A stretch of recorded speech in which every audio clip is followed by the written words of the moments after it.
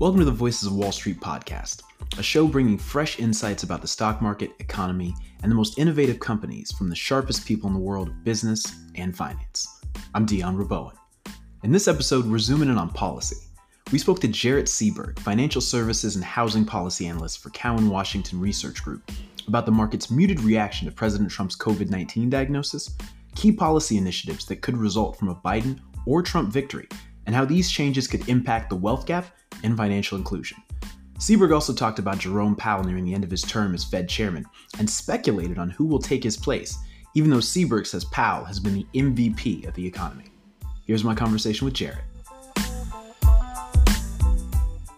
Jarrett, it is so great to have you on the show. Thank you for joining us today.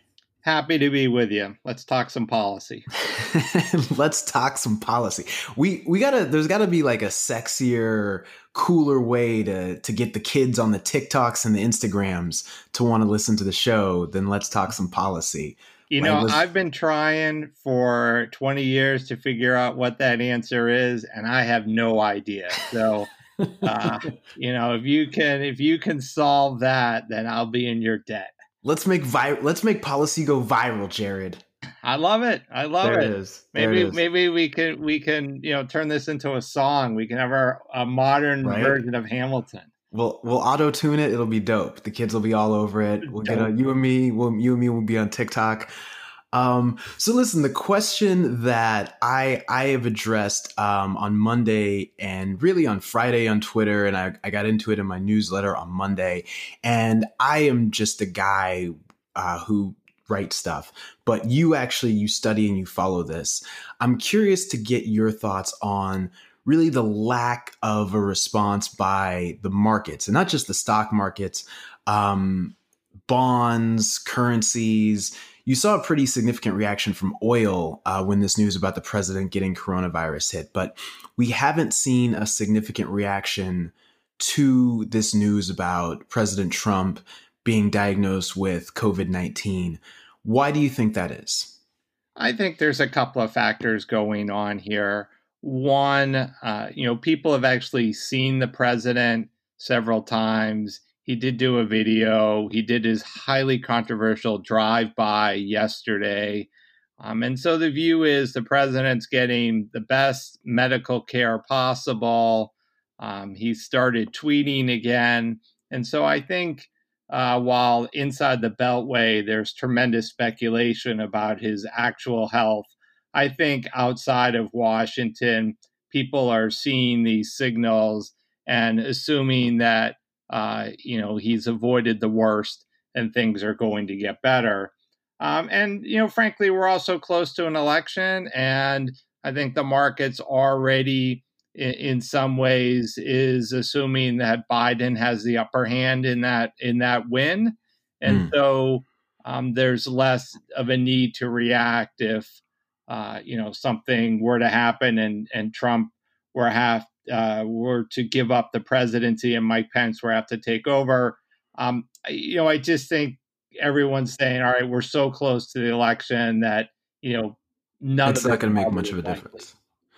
Okay. Well, let me ask you about that too, because, this orthodoxy is Trump is good for the markets. The markets like his deregulation, low taxes, that the markets want to see continuation, don't like uncertainty, all of those things. And yet, even as Biden has really climbed in the polls and started to build a pretty significant lead, and even more, I think, since the debate and even more since this diagnosis of coronavirus for the president, markets don't seem to respond or react to that either. I mean, why would that be, considering we've got this narrative that the market likes President Trump and the market likes Republican leadership?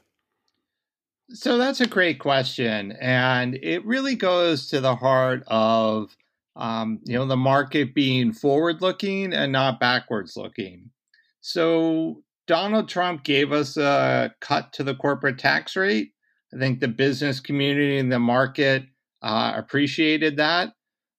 But he also brings with him macro instability. We have trade fights going on all the time.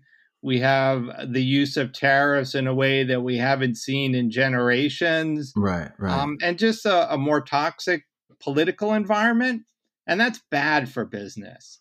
And so Yeah. I think the market weighs the two against each other and says we're not going to get more tax cuts, but we are going to get more chaos.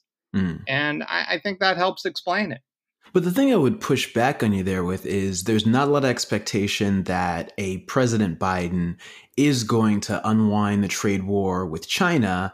But there is expectation that President Biden would increase capital gains taxes, increase business taxes, and ultimately increase taxes on most Americans. And isn't that then going to eat into these returns? Sure. So, I don't think anyone expects trade tensions to disappear with Biden. What I think the market is expecting is to have more traditional approach to trade, a more multilateral approach, and one that's more predictable. And if the environment is more predictable and there's fewer surprises, it's a lot easier to make these large capital investments that companies need to do to stay Mm. vibrant. And I Right. think that's what folks see. They understand that taxes might go up a bit, but they'll get a more stable environment to plan. Okay, yeah, that certainly makes sense. Planning is good. That was certainly a lot of what we got early in Trump's tenure was, market worries about Trump's tweet by diplomacy style, but that clearly hasn't had much of an impact so far this year. I want to turn a little bit to some of the things that you've been focused on in terms of the possibility of a blue wave and what that means for financial services, for banking, for the sector overall. Because the banking sector has had a really tough year in 2020, really has not bounced back. And you talk about some potential changes under a Biden administration, along with a Democratic Congress, Senate, and House. Talk to me a little bit about what those are and how that would impact the sector and how that might ultimately have an impact on the market and the stocks for these banks. Sure. So I think that Democrats, particularly if there's a blue wave, the Senate goes Democratic, and there's a 2 or 3 vote margin for the Democrats, which I is love that quite we all use this blue wave term now, by the way. It sounds so calming and lovely. Blue wave. The blue wave in there's November. nothing. Everyone seems to like these wave analogies, but like it's suggesting tsunami, and like tsunamis are not friendly. So Right, yeah, that's much less calming and fun, I think. it really is. And like an actual little wave doesn't do anything. I mean, it just Yeah, crashes in on the beach. exactly. But whether we want to call it a wave, a riptide, a tsunami, I think we uh, should call it a tsunami because a tsunami is much like I feel like it's one of those what's that thing where the people blow into like a blue wave is coming. That's what I get when I hear blue wave, but that's not what this would be, especially for the banking sector. So I'm sorry, Jared, please go on. no, no. You see, we are turning this into a TikTok. It's going to be great. That's my goal. That's what I do here. So I guess the way we think about this is, with a couple of vote margin in the Senate, there's a lot that Democrats can try to do to really go after both how financial products are accessed and how they're priced. And I think from its most broad sense, the unifying theme for progressive Democrats is that they want to flatten pricing. And so they want wealthier customers to really be subsidizing less wealthy people who are accessing financial services. They want the government to be providing more financial services, whether that's credit reports or credit scores or even transactional accounts at the post office or at the Federal Reserve so that you don't need a bank account. And so, I think when we think about this trend, it is certainly, if taken to an extreme, would be alarming. But at the same time, if it's more at the margins, then all you're doing is you're going to bring more people into the financial system. And long term, that's probably a positive. But one thing that you talk about in your reporting is, like you said, you talked about getting a lot of the wealthier clients to pay for the less wealthy clients and getting financial services to a more kind of quote unquote fair stance.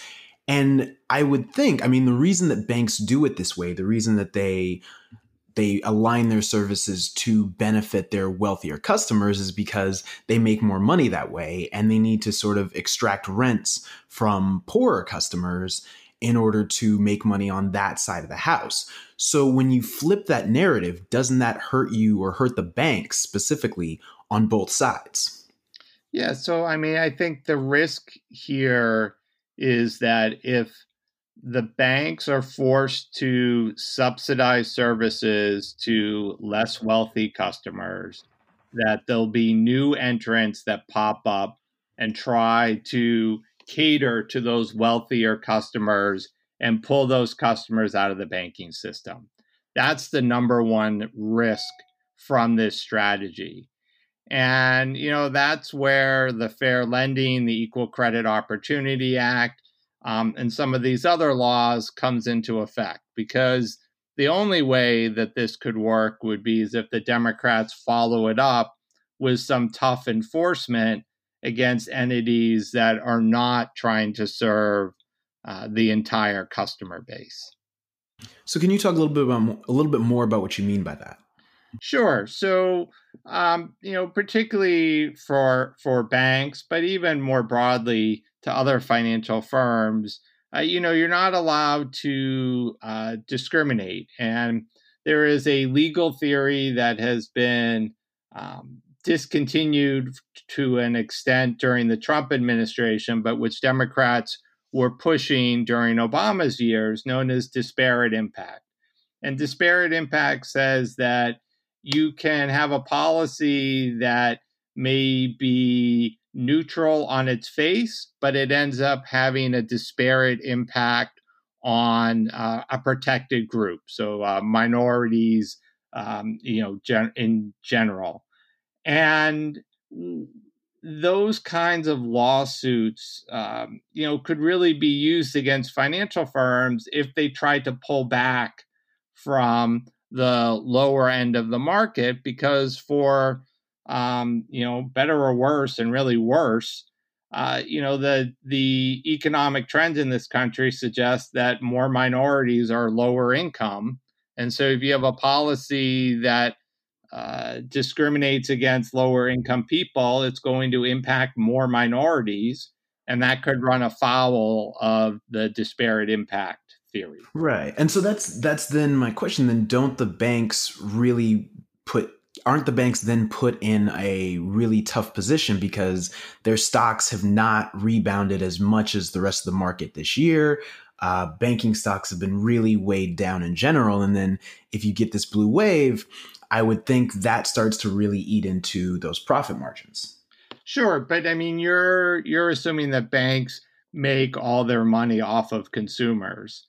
And the Well, I'm also more thinking stable, no, sorry, Jared, I didn't mean to interrupt, but I was going to say, I was also thinking that giving that preferential treatment to the other wealthier clients is also beneficial to the bank. And as we've got, the shadow banking sphere out there and all these options in terms of not just shadow banking. Well, I guess shadow banking and fintech are kind of one and the same, but there are a lot of options for wealthy people right now in terms of, banking services. So there certainly are options for wealthier people to try to access the financial system.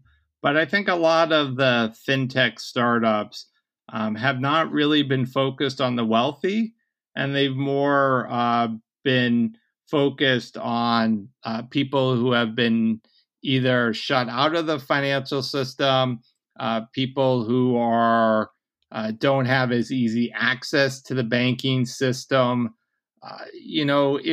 If you're somebody who's wealthy, you just have no problems accessing a bank, Okay. and so I just have a hard time believing that if you're if some of those benefits are relaxed, that somehow or another you're going to look to take your money out of the banking system. But let's just assume you're right, and let's assume that these consumer banking businesses become a bit less profitable for the banks under a blue wave scenario or our blue tsunami. There we go, blue tsunami, baby. I love it. So let's say that's the upside of that tsunami though could be that the business environment becomes more stable and more predictable, and that helps these on the commercial lending side. We would expect a much larger recovery and stimulus bill to deal with COVID-19 in our blue tsunami scenario. And all of that, is really beneficial to the banks, particularly a lot of these small banks where consumer lending is secondary and where business lending is, the bread and butter of the sector. Right.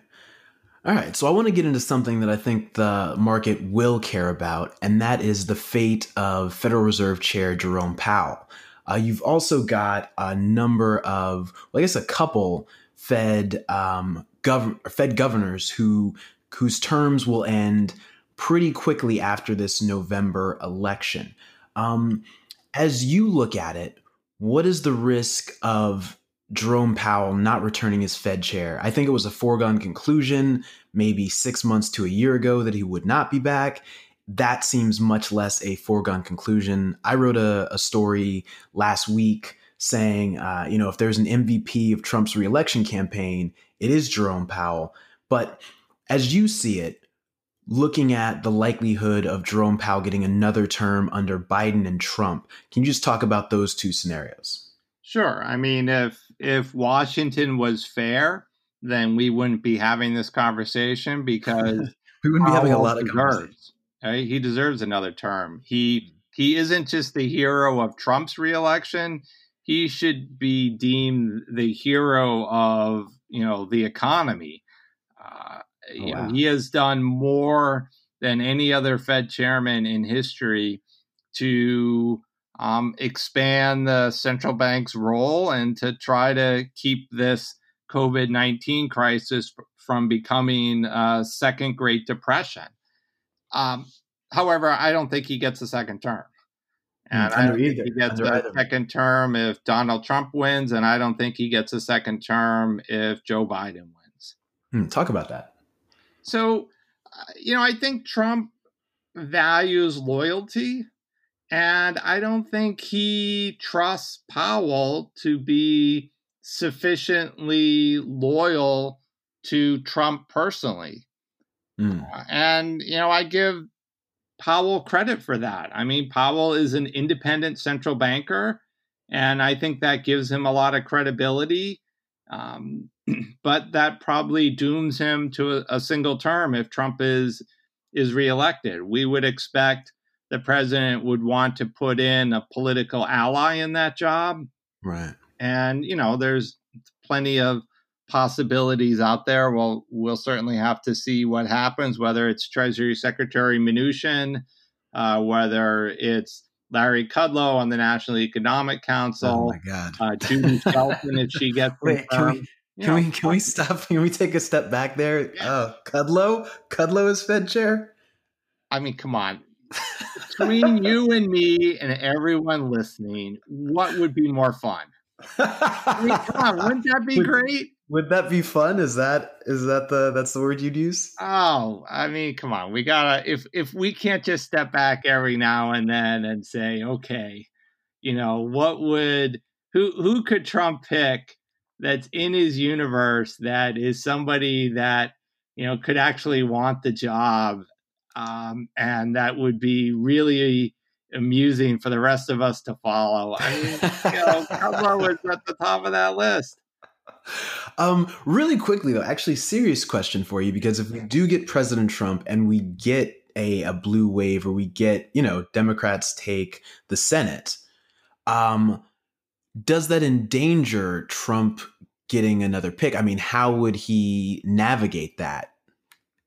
getting So, his Fed pick so through the Senate. I mean, really, what you're talking about is Jerome Powell is Trump's best option scenario, I mean, and is that you it? know, yeah, and that may very well end up being what happens if Trump is reelected, but the Senate goes Democratic.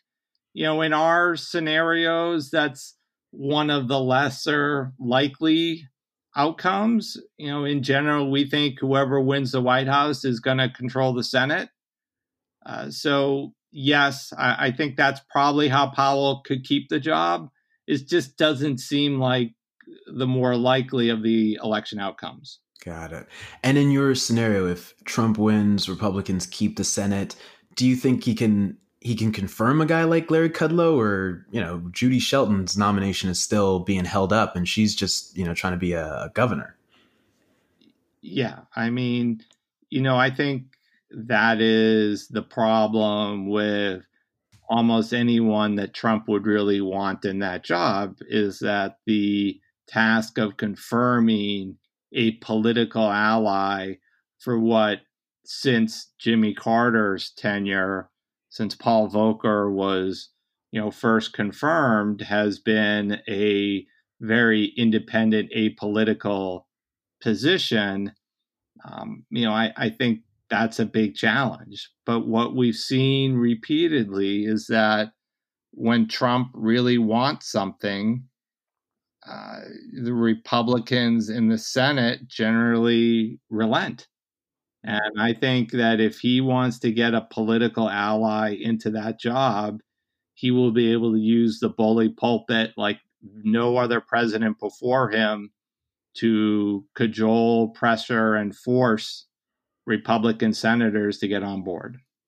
You know who I would love to see in the Fed chair role? Ivanka Trump. I think Ivanka would make a great Fed chair. I think she'd be much better than Larry Kudlow personally. I'd love to see that. That's a nomination I could get behind. Um, uh, on the other side, if you want to touch that, go ahead. I I'll let don't. you. I think I'm gonna let that be 100% your suggestion. They can create a separate TikTok video on that.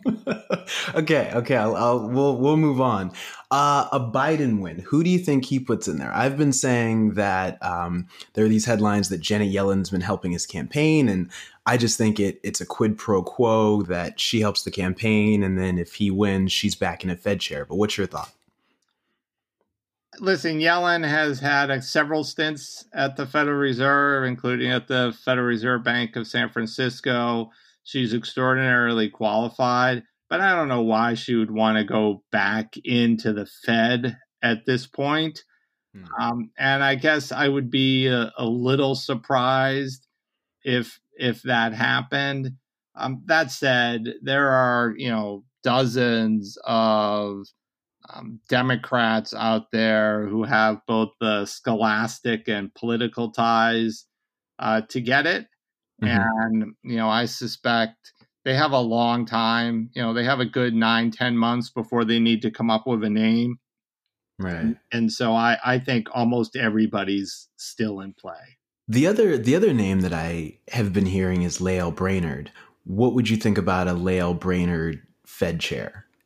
So she is sort of the she's at the top of everybody's current list because she is the most obvious choice. She has dissented on a number of the more recent regulatory moves by the Fed, trying to signal a policy shift from the Trump team. And I think she would probably be quite good at the job.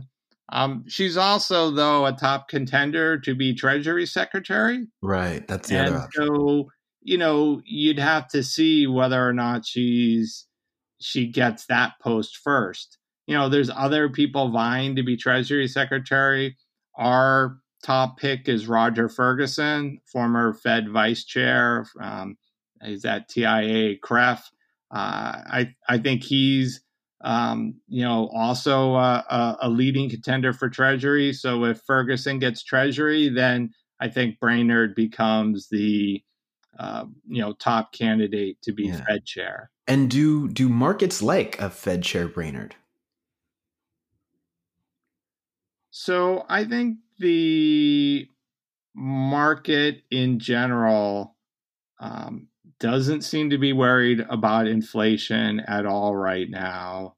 And they'd be much more comfortable with a Fed chair where it's clear they're not going to pull the punch bowl away too early than if you put a much more conservative economist in there who is more concerned about trying to get out ahead of inflation.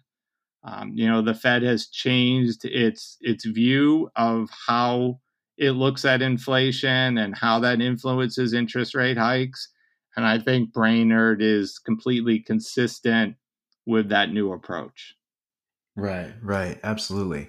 I don't know that there's anyone that I've heard about in the conversation that markets wouldn't like, which I think is a very interesting scenario because I remember when Trump was first looking to potentially replace Fed Chair Janet Yellen, and it was like, oh, if it's this guy, the markets goes down, and Trump is tweeting, oh, he's meeting with that guy, and the market would go up, and I was on the Treasury's desk at that point at Reuters, and it made my life hell. And I never want to do it again, and I wouldn't wish that upon anybody. The last question I want to ask you, though, is about the possibility for a central bank digital currency. We got news last week that ECB President Christine Lagarde has kind of pushed through this report on a digital euro. That means they're kind of taking another step. China is supposed to have one of these out. They've been supposed to have issued a central bank digital currency, I think, since sometime last year. They keep saying they're going to do it. They're testing it out, but they appear to be well ahead of us. I believe it's Finland is also well ahead. But can you just talk about the likelihood for a central bank digital currency, and does that change under a Biden regime versus a Trump regime, or how do you see that? All right. Well, I'm impressed because you were able to relate it back to the election. I didn't think that was going to be possible. Yeah. All credit to you. What I would say is that a central bank digital currency for the US dollar is inevitable, and it is not dependent upon whether it's Joe Biden or Donald Trump. It is going to happen because there are processing advantages to having a digital currency. When you transact with a digital currency, you can send not just payment, but also instructions.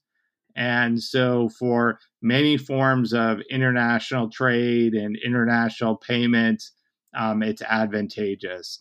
I think central banks don't want the Bitcoins of the world to dominate this space. They'd rather retain their own jurisdiction and authority by having central bank issued digital currencies. Yeah, absolutely. So but we're headed there no matter what. I guess the question I would ask, though, would be, is it accelerated under a President Biden? Does President Biden, light a fire under the Fed to get this done, or does President Trump light a fire because of Congress, or not Congress, but because of China's accelerated pace on this matter? So I think they've already turned the amplifier to 11. I think that. Oh, wow. You brought Spinal Tap into this. When in doubt, always go back to Spinal Tap. It just seems like this has already become a priority within the Fed. And, the Fed is worried about its own control over the money supply and in the role of the US dollar. And I don't think you need to see a president lighting a fire under the Fed, because I think that fire has already been ignited. Okay. All right. So we're already moving there. Last question. Yeah, it's not going to matter for you and me per se. I don't know how much in the next 10 years that that the average person would ever be using a US dollar digital currency, but it certainly will impact business payments, I think sooner than people are realizing. And sooner than people are realizing, meaning what? Right now their plan is the next couple of years to have a, a kind of viable uh, digital dollar out there. Realistically, it's probably at least 5 years before it becomes something that is workable. But we'll see. I mean, this market is moving insanely fast. If we were to have had this conversation even 24 months ago, I'm not sure we would have been as optimistic that there'd be a digital dollar or digital euro.